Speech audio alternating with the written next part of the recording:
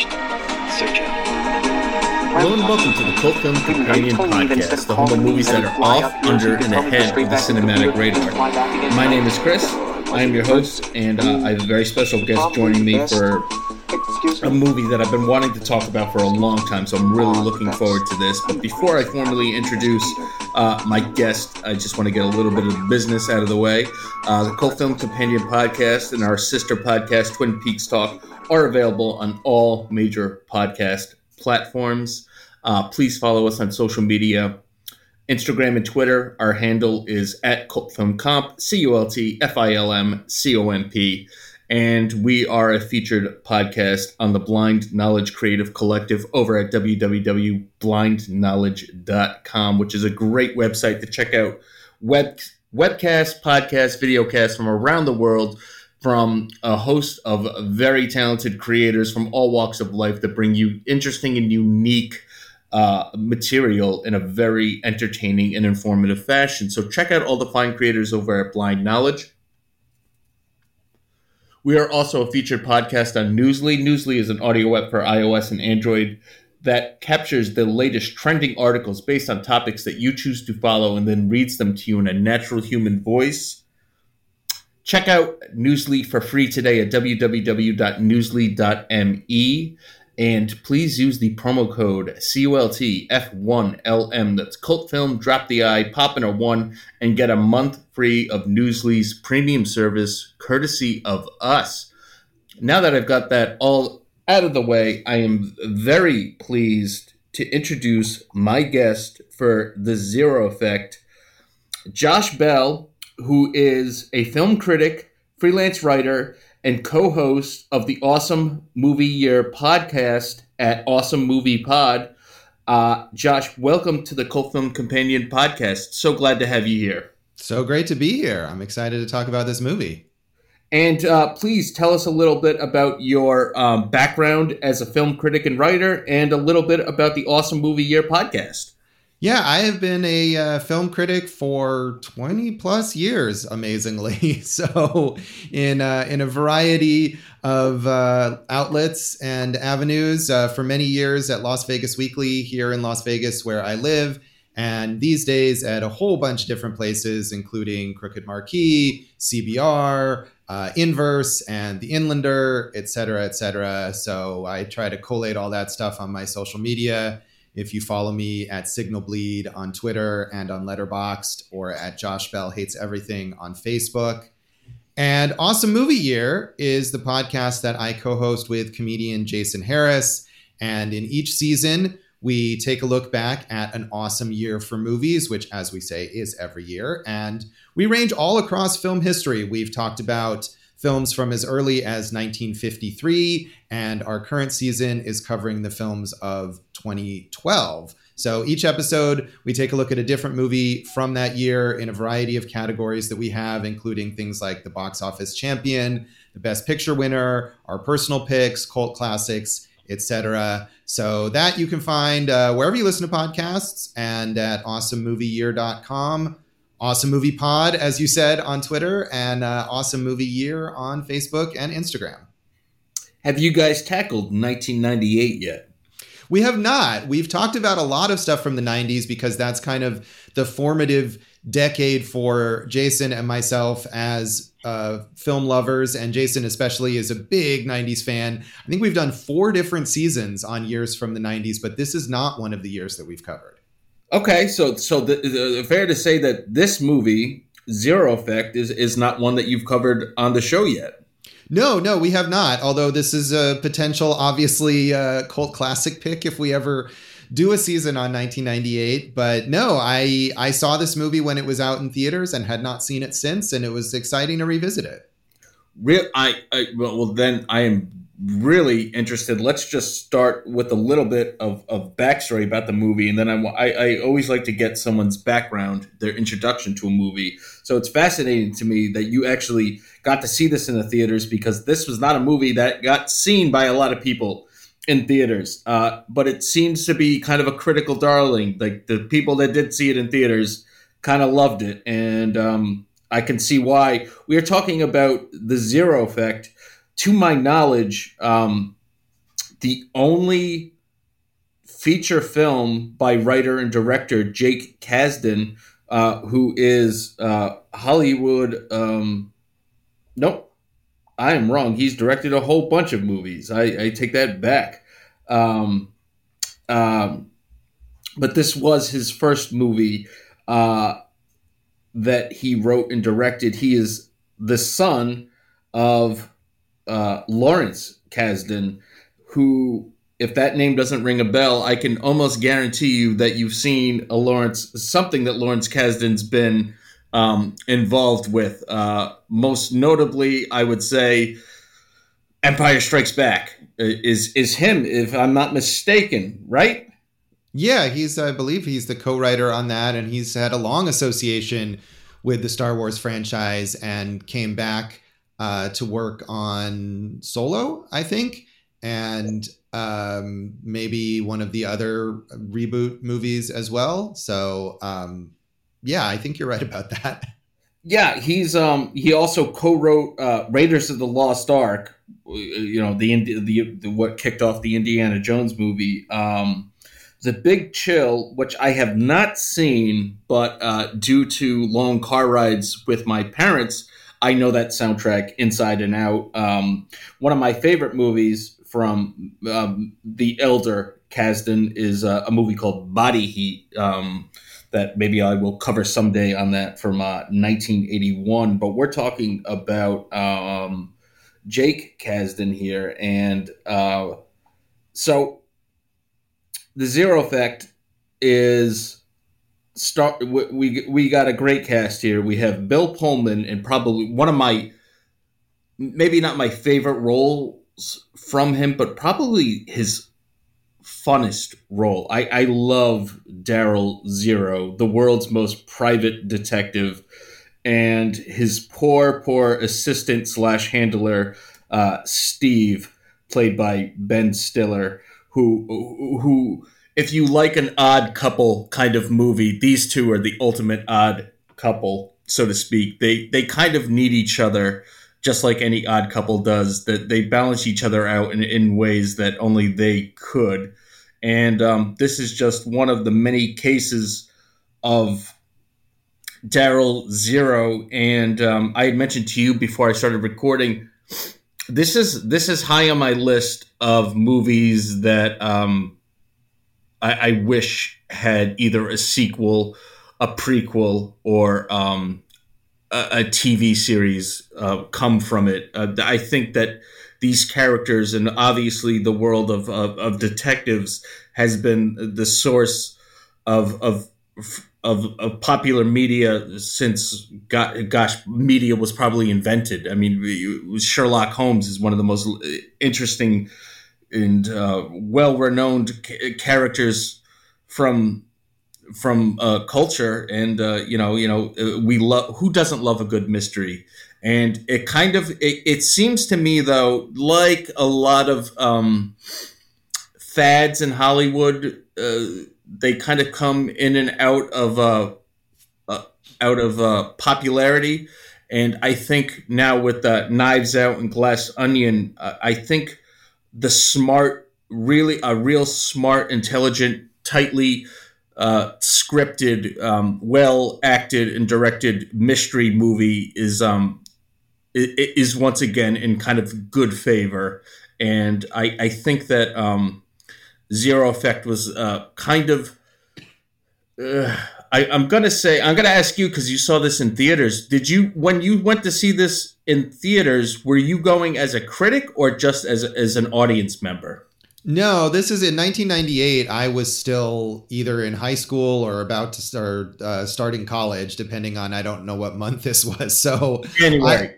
I was in January 1998. I was still in high school. So. Okay. So I was not a critic at the time, but I just went to see it. I realized that it was a movie that not a lot of people saw, but it wasn't like I was some cool hipster cinephile necessarily then. I mean, I liked movies and I made efforts to seek out interesting movies, but I feel like this wasn't something that required a lot of digging necessarily. It was a movie starring Ben Stiller, who I'm sure I had seen in some funny movies at the time, and was intrigued to see his next work. And so I went to see it in theaters. I mean, I don't remember all the particulars exactly, but I don't recall it being something where I had to, drive a long distance to find a theater playing it or anything like that. I think I just went to my multiplex that I would have gone to here in town and saw this as whatever the new release was that week that I was intrigued to see. And I really liked it at the time. And it was always something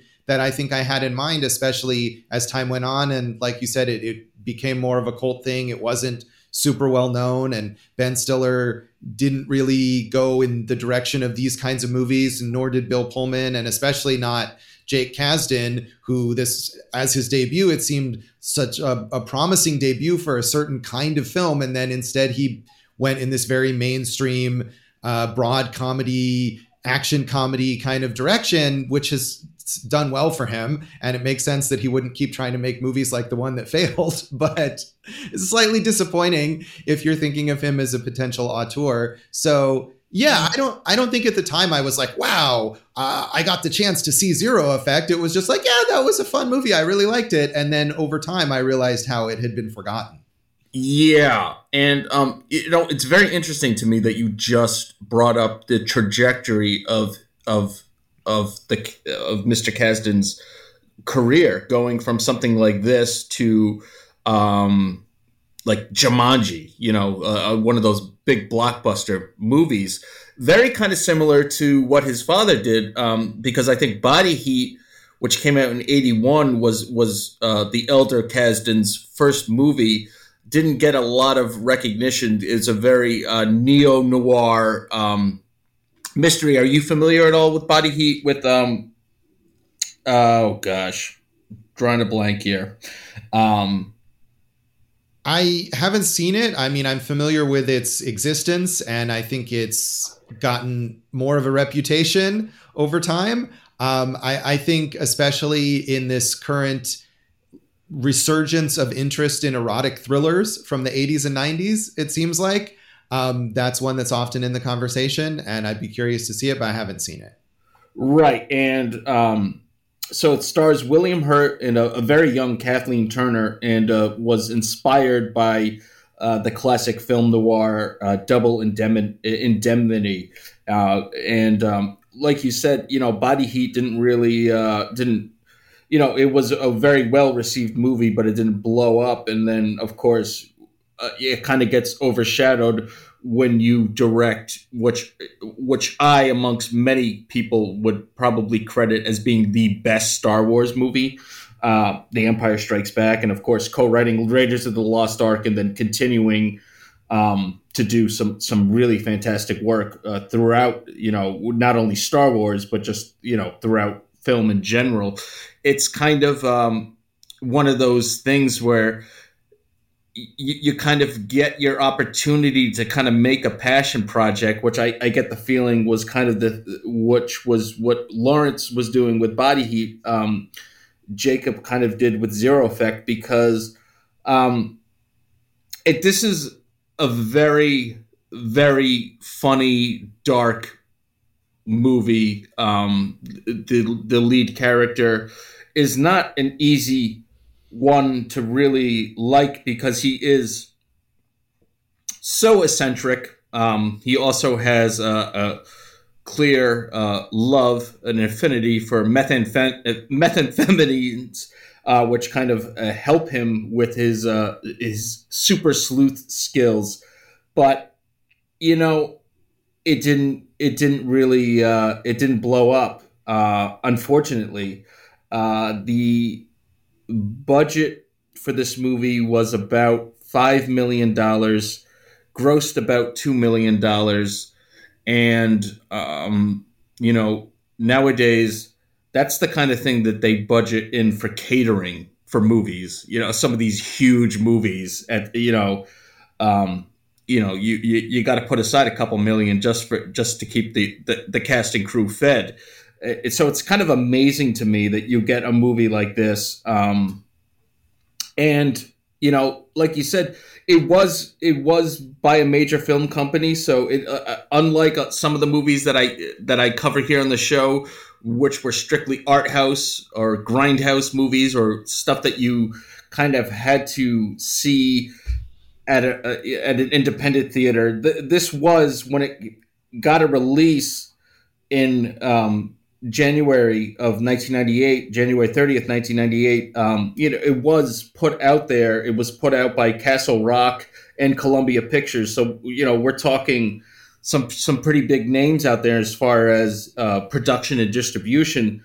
But for whatever reason, and I guess you would know better than I, as a film critic, as a film historian, I know that historically January is kind of a almost seen as a dumping ground. I don't know how much of that really matters nowadays with streaming and all that, the way that movies are distributed. But like back in the day, it kind of seemed like January was like the death nail. You had the big summer blockbusters, and then you've had like the Christmas season movies, and horror movies kind of took the fall in, and then but January and February were kind of like dumping grounds because that was either just like the cutoff for awards was coming up, and also people weren't going to the theaters as much. Is that historically accurate, or am I making stuff up?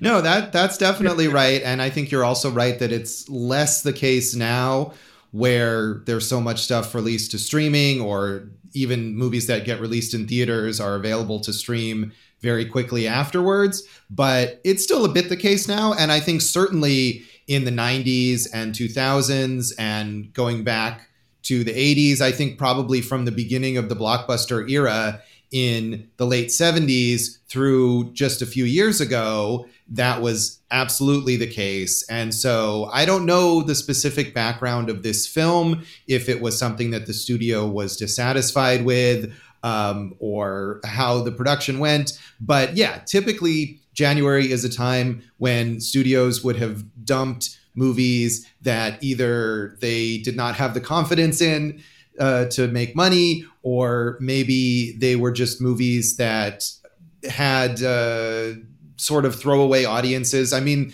one thing that happens a lot in that January throwaway period is there are a lot of like lower budget horror movies, which can be really entertaining to watch, but as it comes right after that award season, like you were saying, at the end of the year, it's certainly not a prestige time period to be releasing your movie. So yeah, I mean, I think this is probably a movie that for whatever reason the studio looked at and decided maybe there were some test screenings or something like that didn't go very well. And they might have decided, hey, this isn't a movie that's going to reach a wide audience, and let's just throw it out there in January. And that, I'm sure, contributed at least in part to it's not making a lot of money. Maybe it didn't get a lot of promotion. I don't really know, but that sounds about right. And even now, it seems like this is a movie that isn't getting a lot of love or whatever. I watched a DVD of this, and I don't know if you have that or have rented it or whatever, but it was a Warner Archive DVD, which is their like manufacture on demand DVD release that they put out. Or I don't know if it's Warner Archive, but one of those labels where it's not even released except like made to order or whatever, because there's not enough of an audience to pick it up. So I guess it wouldn't be Warner because this is a Columbia Pictures release, but one of those. Yeah, it's very. I do own the DVD. It's very bare bones. I believe it comes with a commentary, but it's not something. And I am a collector of physical media, and one of the things that I look for are a nice, clean restoration that Kino Lorber, Criterion does when they release something, and it's the Zero Effect is available to rent, I do believe. I picked up the DVD, but it's not something. It's not something that gets a really prestigious kind of release. And my theory, and this is a theory that I share for a lot of cult movies in general, is that if I was working in the marketing department of a movie company or a movie distributor, working in the marketing department, I think that marketing something like a Star Wars movie or the latest comic book movie is I don't want to say it's easy, but it's easier to market something like that than it would be something like The Zero Effect, something like Star Wars and the Marvel MCU or Batman or all these intellectual properties, the Lord of the Rings and Harry Potter and on and on and on. They have this built-in audience already. So you're almost kind of guaranteed at least some sort of,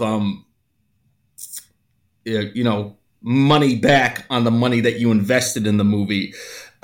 But if I had to cut a trailer for something like The Zero Effect, I've watched the trailer for it, it's not as easy to sum up what kind of a movie it is, because some of the humor is kind of goofy. Some of the humor is very smartly written.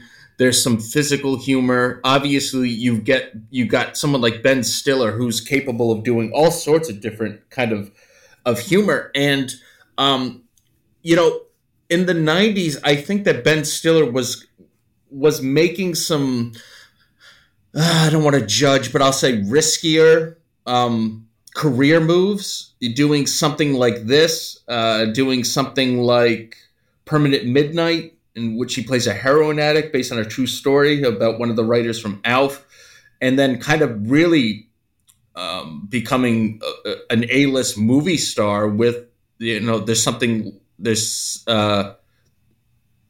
about Mary. That's kind of what really put him on the map.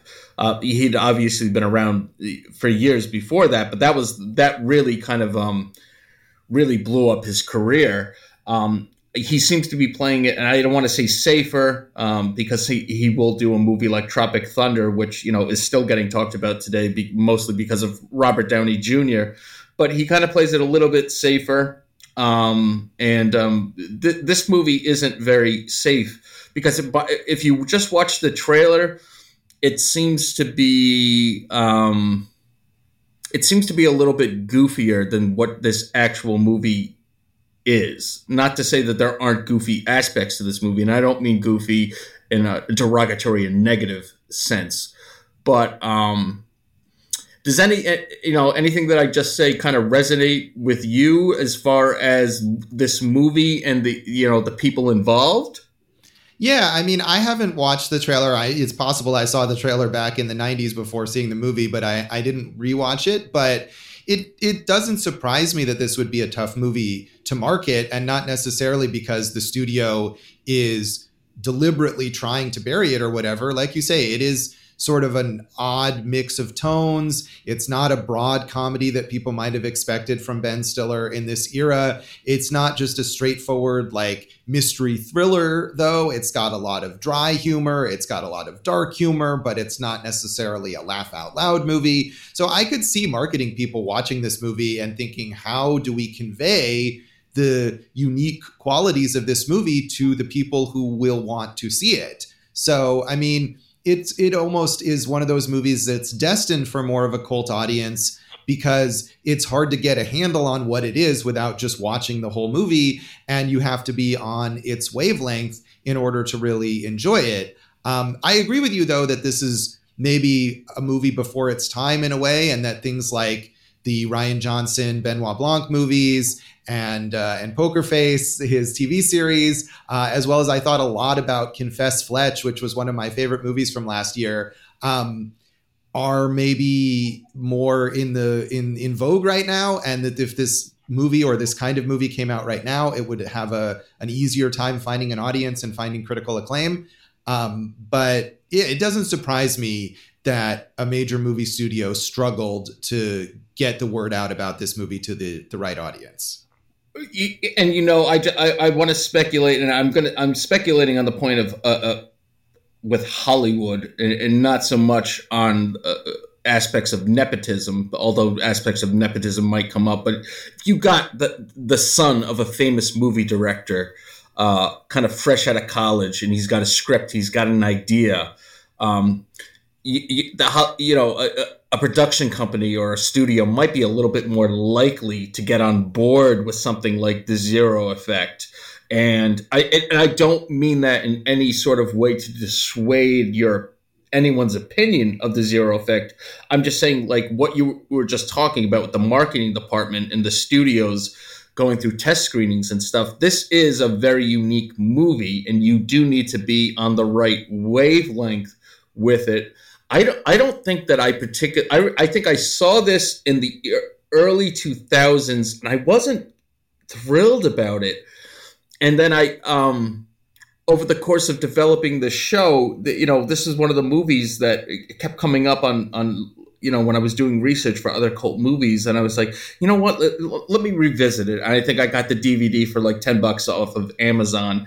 One of the best $10 I've ever spent, because I can't tell you how many times I've rewatched this movie or shown, like I'll have people over, and it's if you kind of know the kind of audience, it's easy to kind of pick out a movie if you're only entertaining a couple people at your apartment, and you can be like, okay, they're all kind of on the same wavelength as the kind of sense of humor that you kind of need to get into a movie like this, than if you're trying to sell it to millions of people out there. And yeah, I think that, again, I've seen this very often on the show, a victim of its time. I don't think that 1998 was kind of this almost feels like a movie out of place, and it's almost like a good mystery movie. Like, there are aspects of technology and whatnot with, Knives Out and Glass Onion and everything, but at the heart of it, it's just a really good mystery, and that's what you get here. But I don't know that, again, with the marketing department, the trailer almost seems like what you're expecting would be a very light PG-13 kind of comedy. And like I said, there's aspects of drug abuse and emotional abuse, some pretty dark relationships going on here. Ben Stiller's struggling with his fiance, struggling with his professional relationship with Bill Pullman. The aspects of the mystery involve a father and a daughter, and there's so many different balls being juggled here that it's amazing that they all kind of get kept up in the air and rotating in such a way that this movie to me is just like a breeze to get through. It's one of those, like a good mystery to me is something that I can revisit and still will be picking up clues or would want to revisit to see what kind of things I missed first time around. In other movies, once I'm seeing it, I'm done with it, and I have no kind of interest in seeing any more or revisiting it anytime soon. And I'm sure that you can relate to something like that. We all have movies that we watch almost religiously, like once a year, something like that.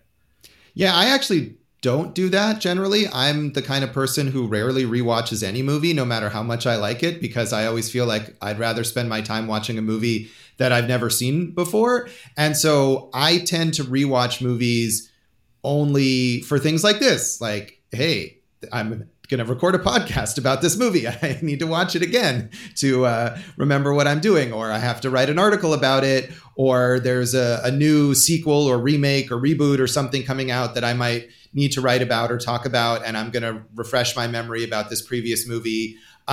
So I don't necessarily do that, but I can see how this would be a movie that you would do that with. And I think you're right that mystery movies are often that kind of film where there's a lot of details that you might not pick up on or not understand the significance of the first time you watch it, that you could watch the movie again and appreciate better. I do think that this is a movie where the mystery itself is intriguing, but it's not necessarily mind-blowing. I mean, to spoil it, it's sort of like the old the Roger Ebert law of economy of characters. Once Kim Dickens' character shows up and makes a significant impression on Daryl Zero, you have to think like, okay, she's clearly going to be a central figure in this mystery, and maybe every little detail of who she is and how she figures into it is not immediately clear, but I think it's less of like a, Sixth Sense level twist and more of a satisfying, like, okay, I'm really opening up this world and I'm deepening my understanding of these characters rather than like having my mind blown about the solution to this mystery.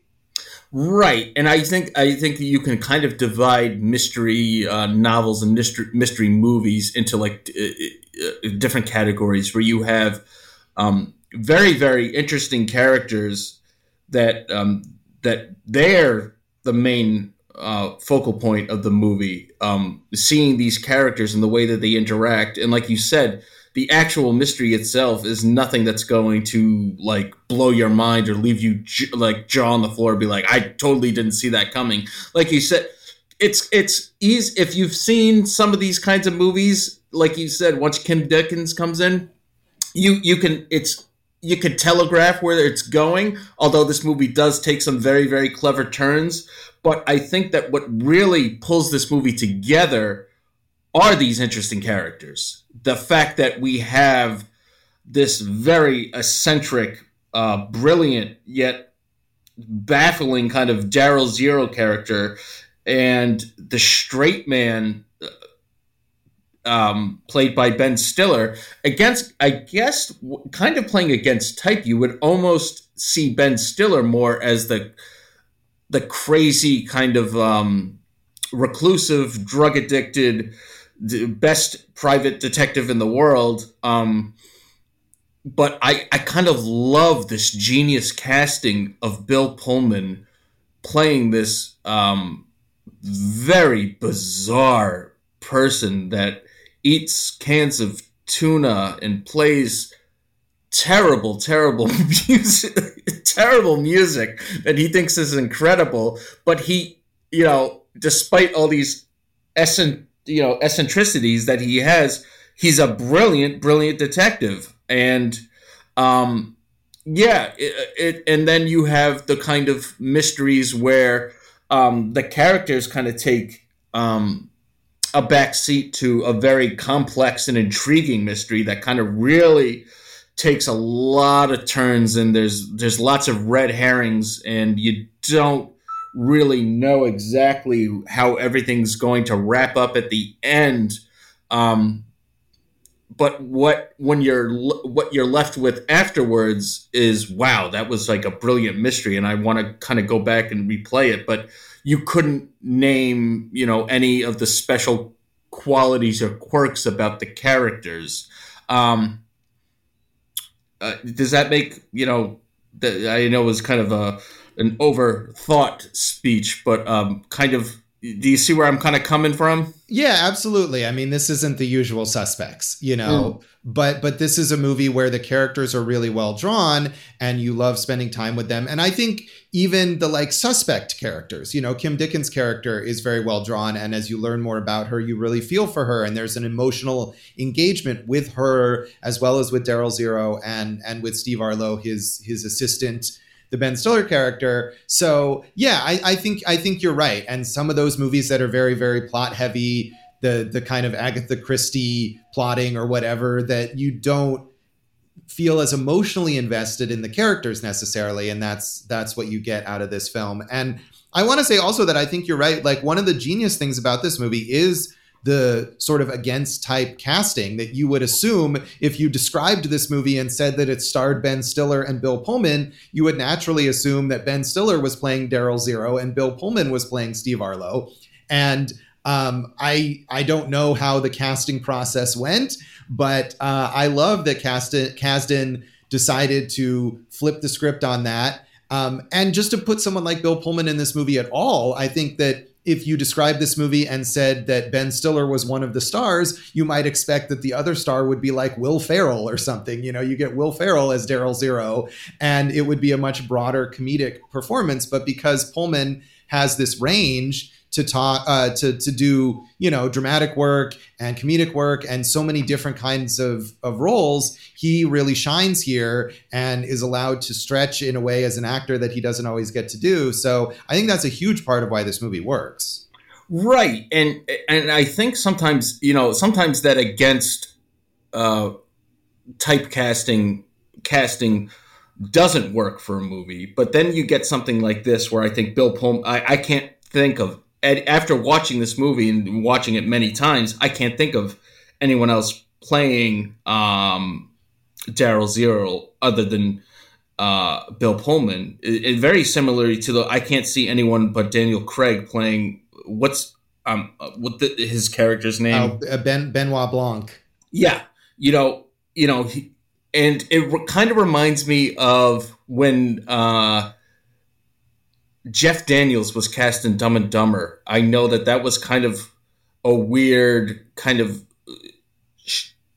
It wasn't typical. It wasn't like the typical kind of Jeff Daniels movie that you would expect him to do, or similarly back in 1989 when Michael Keaton was cast as Batman. You know, people saw Mr. Mom is going to be Batman now, or Beetlejuice is going to be Batman, and sometimes it just takes a really sharp mind to go against what the higher ups, the executives might be pushing. They might be pushing for someone else. In the case of Batman,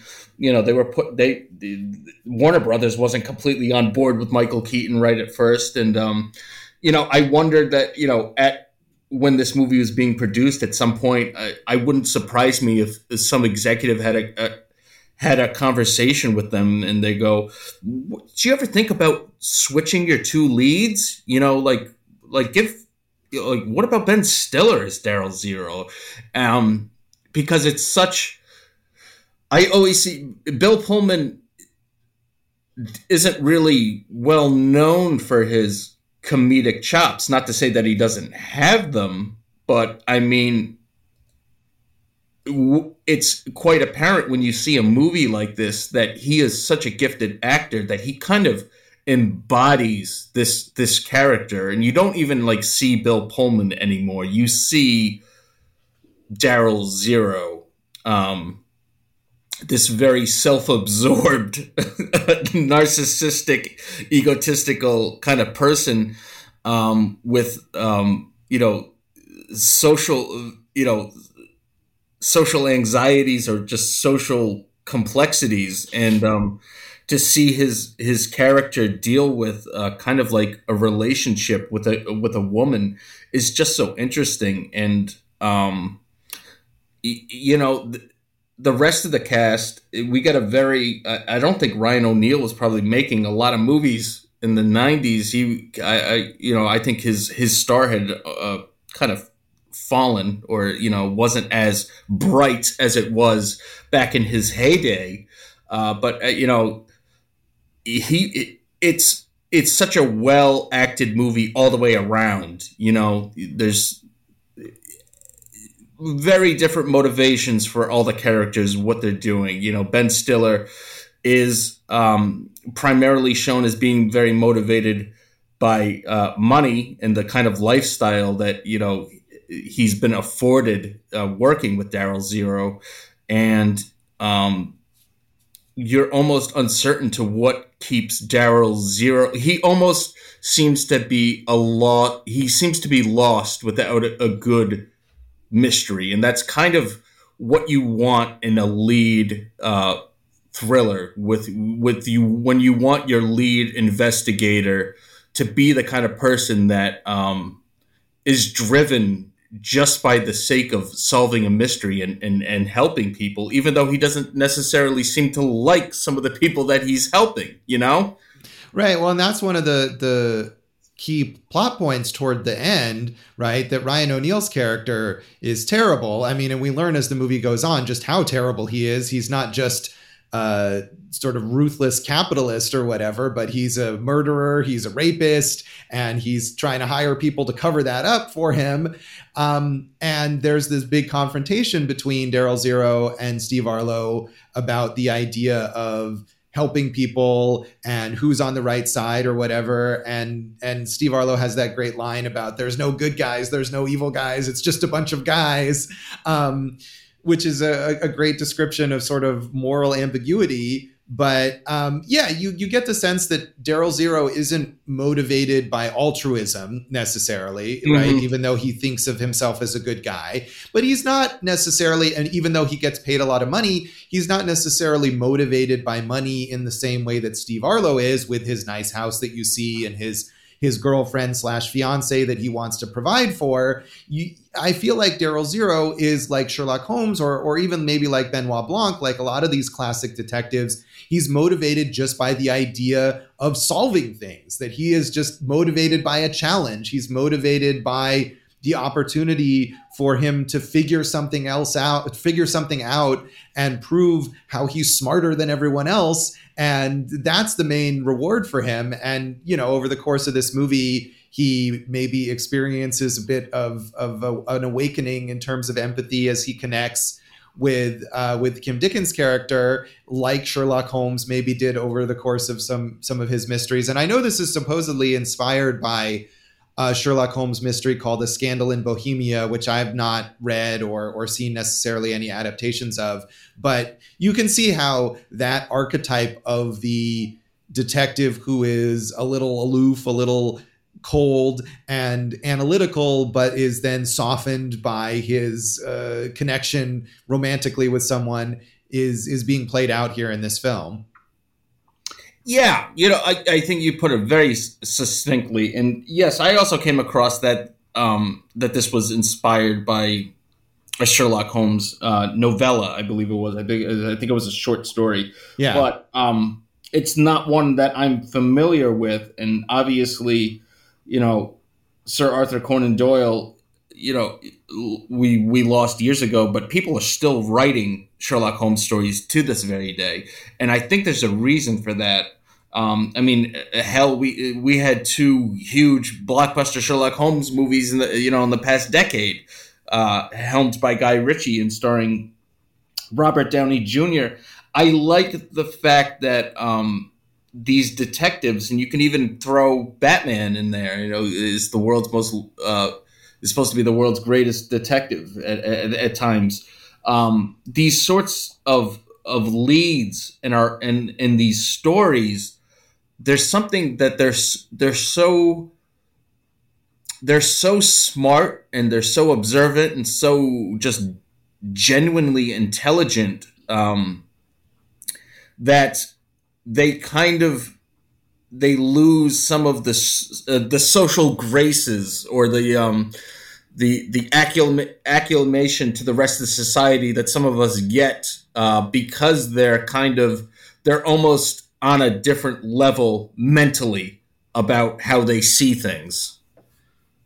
Yeah, and that's the thing. I think in 1998, maybe this wasn't really talked about as much or depicted in films, but you watch this and you have to wonder, is Daryl Zero meant to be sort of on the autism spectrum somewhere? I feel like if you made this movie now, that might be more of a clear point. But whether he is or he isn't, yeah, that is a long tradition going back to Sherlock Holmes of detectives who are like that, who lack those social graces, who have difficulty fitting in with society, except when they have this mission and this mystery to solve. And we see that with Daryl Zero too, right? He can barely function when he's at home on meth and eating tuna out of cans and whatever. But when he's got a mystery to solve and he can adopt some other identity and maybe put on a disguise, suddenly he's confident and he's suave and he's able to move within society. And he even says in that narration that's part of his supposed book, I guess, that he's writing about how to be a detective, yes, or his techniques, that it's easy to blend in when you just imitate what other people do. And he clearly is able to do that, but only when he has a mission and a case to solve, because presumably, if he just wanted to go out and about in society on any other day, he wouldn't be able to blend in that same way because it doesn't have a purpose from his perspective. So I absolutely, that's something we see in detective fiction to this day. Right. And I also had similar thoughts about the whole autism spectrum kind of thing. And if anyone needs a friendly reminder, people on the spectrum are going to be some of the most intelligent people you will ever come across. I've worked with people that have, Asperger's and high functioning autism. Very, very intelligent people, extremely intelligent, far more intelligent than I am. But, it's all about those social interactions and the way that they process emotions and whatnot. The other thing that came to mind to me was, and it's interesting because I've seen this done with Sherlock Holmes about, I think the book was called The Last Sherlock Holmes Story, The Last Sherlock Holmes Mystery. And it's towards the end of Holmes's career, and he's basically become a drug addict. And I think that similar to someone like Daryl Zero, who we see abusing methamphetamines, they need some sort of addiction in their life. And their main addiction isn't drugs. It's the mystery. It's the thrill of a mystery. And without that addiction being fed, they kind of seek solace elsewhere. And a kind of way to calm their brains down, or in Daryl Zero's case, really accelerate his brain. Of all the things, it made sense to me when I read this story about Sherlock Holmes being like addicted to heroin and opium and stuff. It's because he needed it to slow his brain down because he didn't have a mystery to solve. And these thoughts kept going wildly throughout his brain, but he needed something to subdue them, and he sought them out in drugs. And so to me, that's just a very interesting kind of way to see it. And I see that a lot with the character of Daryl Zero, is that he's addicted to, I don't even think he likes necessarily solving these mysteries. He seems very kind of like, I got to go meet a client, or you have to go meet a client, and I had to go do this. But once he's in it to win it. And that's a terrible pun, but I've already said it. So, but I think that they need that in their life. Like that's what's filling that hole that other people fill with gambling or drugs or alcohol, whatever, any sort of vice that they might have. But yeah, I think that this movie was kind of a victim of its time. I was in high school. I was probably a junior when this came out. So, but I don't remember this being like advertised on TV, and I was more so into like music at the time and like real underground stuff. So like mainstream stuff I was too cool for that. You kind of go through that those angsty teenage phases, and that's why it didn't really show up on my radar necessarily. And then, like you said, it doesn't get talked about a lot, and I think that it's one of those things that the rest of Mr. Kasdan's career has really overshadowed this movie, because he's made blockbuster movies now. Right.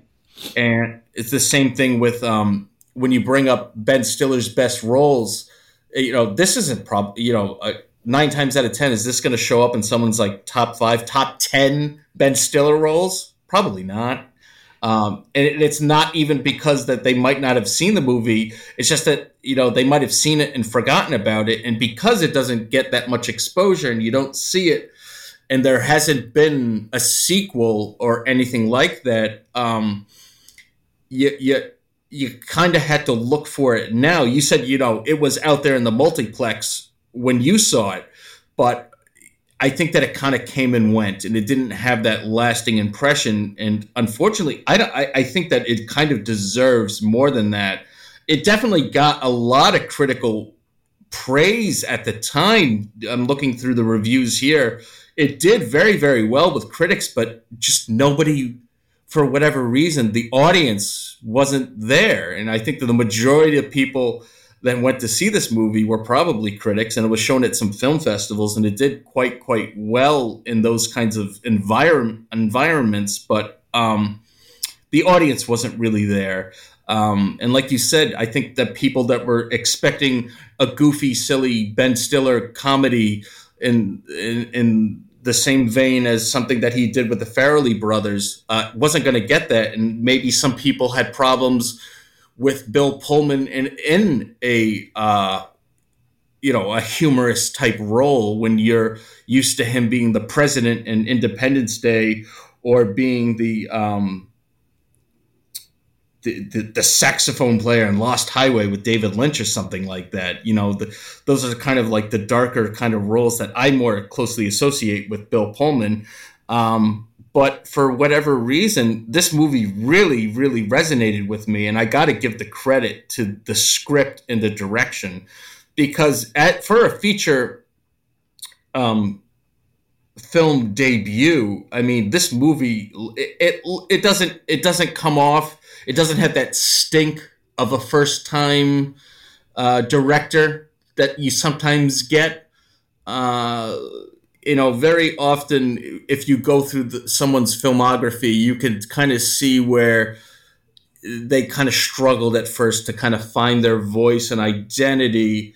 And I don't think that's the case here. I think we very much get a very strong voice from Jake Kasdan with this movie, because this is written and directed by him. And I'm just looking at some of the other movies and stuff that he worked on, and we're talking about prior existing IPs that, I'm sure he was involved in the writing or anything, but this was an original idea that he came up with. And I don't think he fumbled the ball here. I think that the studio kind of fumbled the ball, and we already went over with the kind of stuff that happens with studios and marketing and everything. They just didn't know what to do with this movie. Yeah, I think one of the things you're saying that I think maybe contributes to why this is forgotten is because what Jake Kasdan went on to do is not only movies that were more successful, but that were these big, broad, blockbuster kinds of movies or broad comedies or whatever. I think if he had gone on from this film to have a career like the Coen brothers or something like that, and make similar, quirky, original, dark comedies or dramas that had gotten more attention, then I think people would have said, oh, let's take a look back at what he did earlier, because we enjoyed this similar film that he made later in his career that got more attention. And I think this movie would have gotten more attention then from people later on. But because he went on to make these very different kinds of movies, I don't think anyone is watching the Jumanji movies and thinking, wow, this Jake Kasdan guy is such a brilliant auteur. Let's see what else he made. Or even if they are thinking like, wow, I really enjoyed those Jumanji movies, maybe I'll watch some more movies by this director.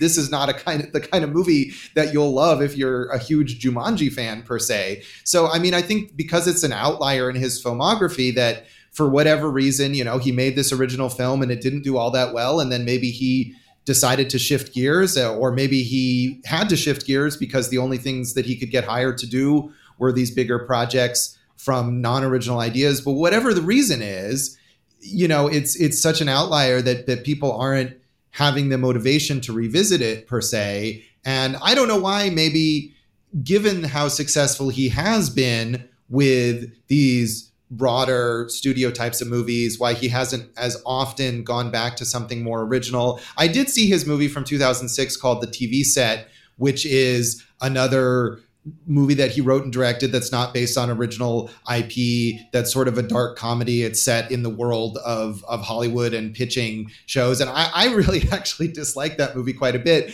but it also has a cult following. At the same time, I think it was also not a hit. So maybe he just doesn't have the chance or doesn't want to devote his time to making one of these original projects in the midst of blockbusters. I'm not sure why, but I think that's a big part of it, that Jake Kasdan is not a renowned auteur that people are seeking out his original work.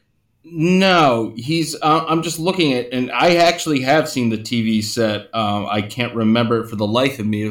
I'm guessing it was pretty forgettable, but Orange County, Walk Hard, Bad Teachers, Sex Tape, and then the two big Jumanji movies. Yeah, Zero Effect is the outlier here, being the feature film debut. And I think that if you're looking for the kind of humor that's in something like Walk Hard, Bad Teacher, and Sex Tape in Orange County, you're not going to find it in Zero Effect. It's less... those movies are much more broad, a little, raunchier, obviously, and kind of, some people like that kind of humor. But to me, I gravitate more towards this very dry, even the goofy setup. I mean, it's such a goofy scene where they're Bill Pullman and Ben Stiller are talking to each other on the phone, and it turns out they're like 3 phones away in a bank, and it's a slow reveal to show them like a couple feet away from each other. It's kind of dumb, but at the same time, I think it's very funny. Whereas some of the humor that's used in a movie like Bad Teacher with what's her name? Cameron Diaz. Thank you. And Sex Tape, also I think with Cameron Diaz and Jason Segel. It's much more on the nose. It's very raunchy. You don't really have to think about it. The punchlines are going to be kind of gross out body fluids and all that kind of stuff. But he worked also in television with Judd Apatow. He did some work as a director and producer on Freaks and Geeks, and also on Undeclared, which are 2 big cult TV shows that Judd Apatow was working on before he kind of made the leap into feature films. But yeah, speaking of, before we start wrapping this up, two quick points that I wanted to mention about this movie. First of all, the score. And not only the score, but the score is done by the Gray Boy All-Stars, I believe, who I know have done some, I've seen them do some production work and some remix work, but the score in this movie is excellent. And also the choice of songs for the soundtrack is quite well put together. Some interesting stuff.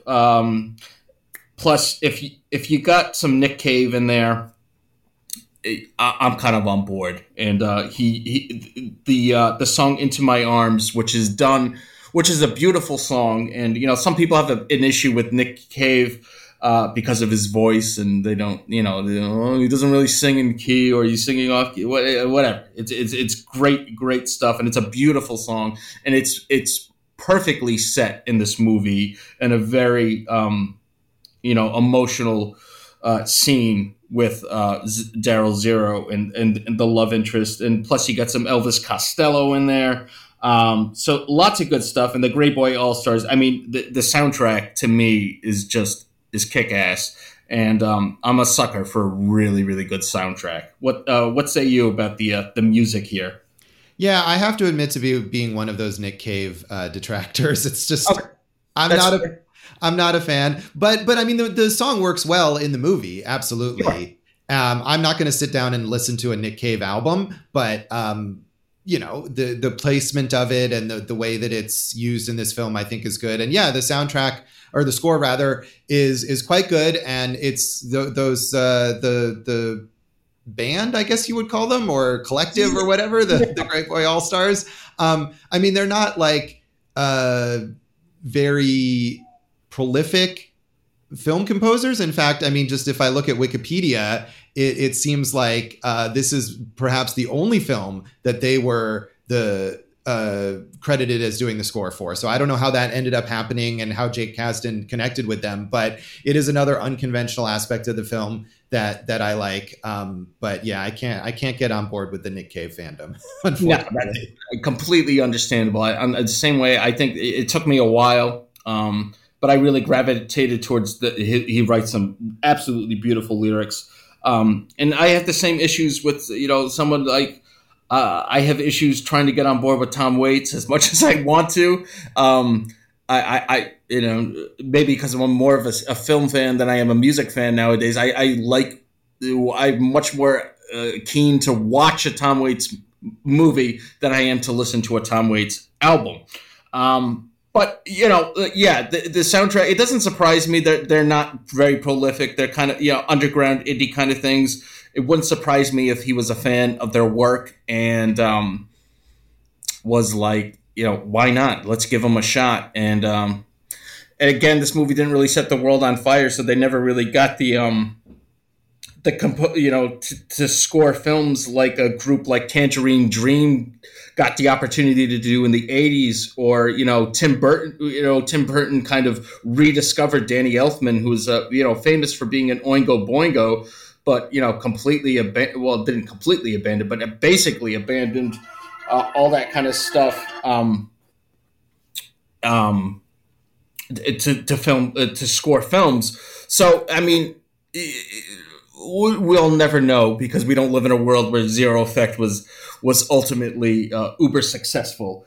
But my last point before I let you go and we'll wrap up this episode is this is a movie that it did have enough buzz and recognition. At some point, they were thinking of developing this into a TV show.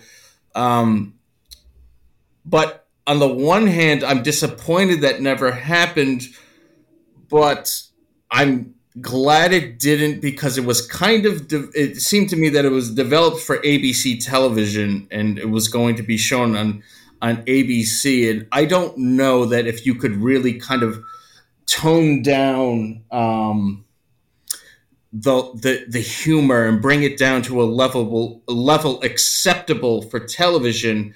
That being said, I would love to see more of the Zero Effect universe expanded at some point in time. Now, is that something, like you said, you don't generally go back and rewatch a movie, but it seems to me I'm gonna take a guess that if there was a Zero Effect 2 announced with the same cast and Mr. Kasdan on board doing the writing and directing, I'm guessing that you would be you would shell out a couple bucks to see this at the multiplex or see it for free as a film critic.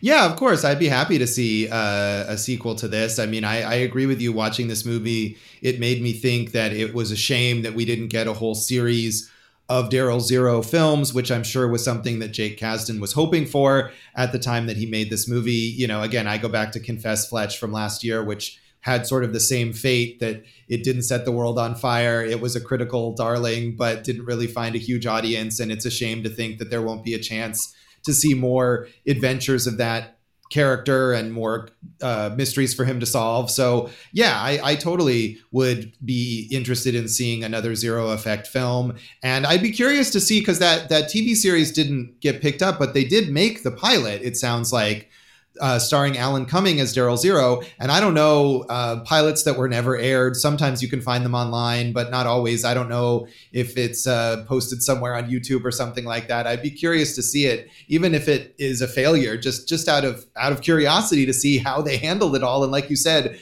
toned it down for broadcast television versus the R-rated, very dark at times film. So yeah, it doesn't seem like this is something that Jake Kasdan is pursuing, or that it's really the phase that he's at in his career. But if the chance came up for that to happen, I would love to check that out. Absolutely. Yeah, this is high on my list of movies that I would like to see more of. And I don't say that very often, because sometimes if you one sequel is good and then they push it too far, and then you're like enough of this. I've gotten my fill. But this is high on my list on stuff that I really that doesn't have anything other than the pilot. There isn't any.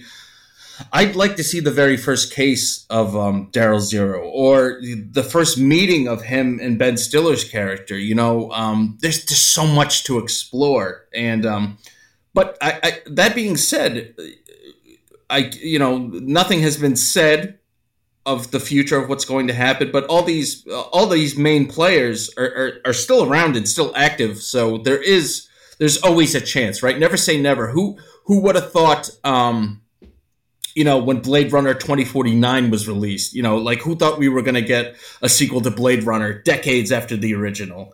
So I guess it's a never say never kind of thing, but I'm gonna be realistic and say I don't think it's going to happen as much as I would love it to, but Yeah, it seems unlikely, but like you said, maybe it would ruin it too. That's always possible. We'd get excited and it would just be, they couldn't recapture the magic, and then it would be disappointing that they bothered to try.